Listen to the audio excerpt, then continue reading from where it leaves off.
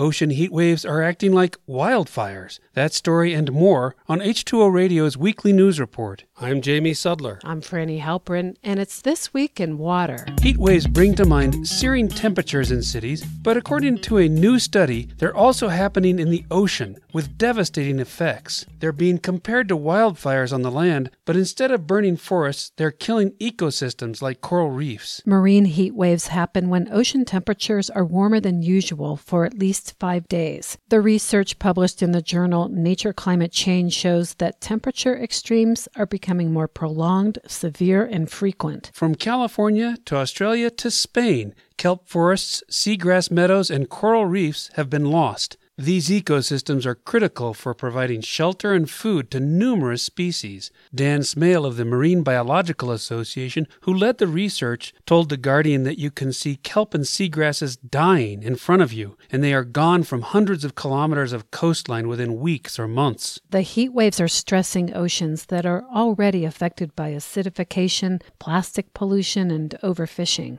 Smale tells National Geographic that the loss of coral reefs, seagrass beds, and kelp forests will only add more carbon dioxide to the atmosphere because when they're gone, they'll no longer absorb CO2. Colorado has suffered a high number of avalanches this winter, closing major highways, burying cars, rupturing gas lines, and forcing ski areas to close. During the first week of March, there were nearly 150 slides, according to the Colorado Avalanche Information Center. 7 people have been killed this season. Experts are saying extreme avalanches are among the accelerating effects of climate change because of more moisture in a warmer atmosphere that can create heavier snowfalls and collapse snow layers, causing them to slide. Inside Climate News reports the avalanche activity has been fueled by the powerful atmospheric river from the Pacific Ocean, which brought severe storms to the west. Scott Topfer with the Colorado Avalanche Information Center said that he's worried that global warming will fuel super snowstorms that could produce larger and more unpredictable avalanches. He added that winter and spring are warming faster than other seasons, creating more risk for slow-moving but grinding wet snow avalanches, which are an under-researched event.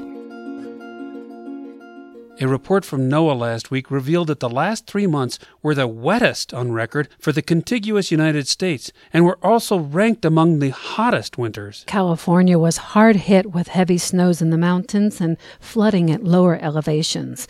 With all that precipitation, one might think that the risk of wildfires would be less, but that may not be the case. A study came out last week that showed wet winters no longer mean fewer wildfires in California. The research shows that for 300 years ending about 1900, the severity of the fire season was linked to the amount of precipitation during the winter. But after 1900, that link weakened and was gone altogether after 1977. In a release from the University of Arizona, the scientists say that the fuel buildup from decades of fire suppression last century, plus rising temperatures from climate change, means that any year might have large fires, no matter how wet the previous winter. For example, there were many large wildfires in 2017, including the Tubbs Fire in October and the Thomas Fire in December, both of which followed a wet winter.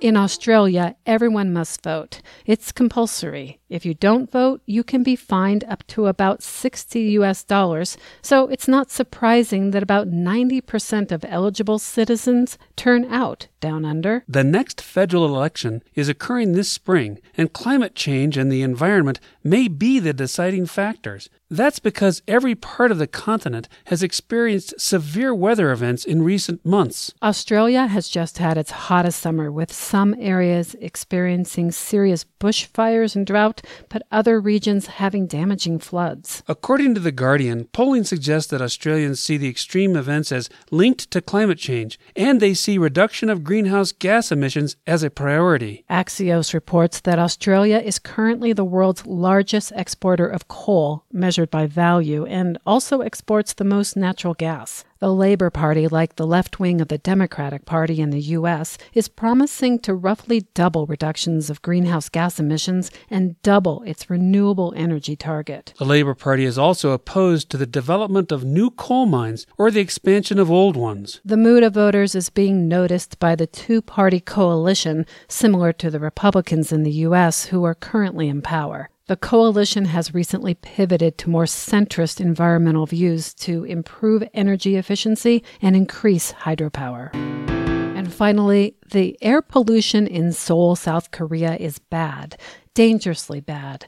Al Jazeera reports that recently particulate levels were 4 times higher than what the World Health Organization regards as healthy. Officials have responded by limiting the number of cars on the road and trying to reduce pollutants from construction sites and power stations. South Korean President Moon Jae-in is taking the matter to the next level. In addition to moving to retire old coal-burning power plants, he wants to rinse the skies of all that dirt by making it rain. The country wants to use cloud seeding to clean its air. It tried and failed back in January, so now it's seeking China's help since their neighbor to the west is much more advanced with the technology, and because Korea blames Chinese deserts and factories for worsening its air quality. Cloud seeding involves shooting silver iodide into clouds to start the formation of ice crystals that will turn into snowflakes or raindrops depending on the temperature. The plan is to seed clouds over the Yellow Sea, which separates the two countries, something that China might agree to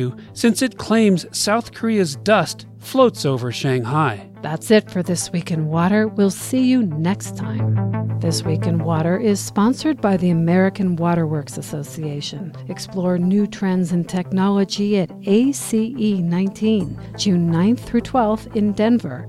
Learn more at awwace.org.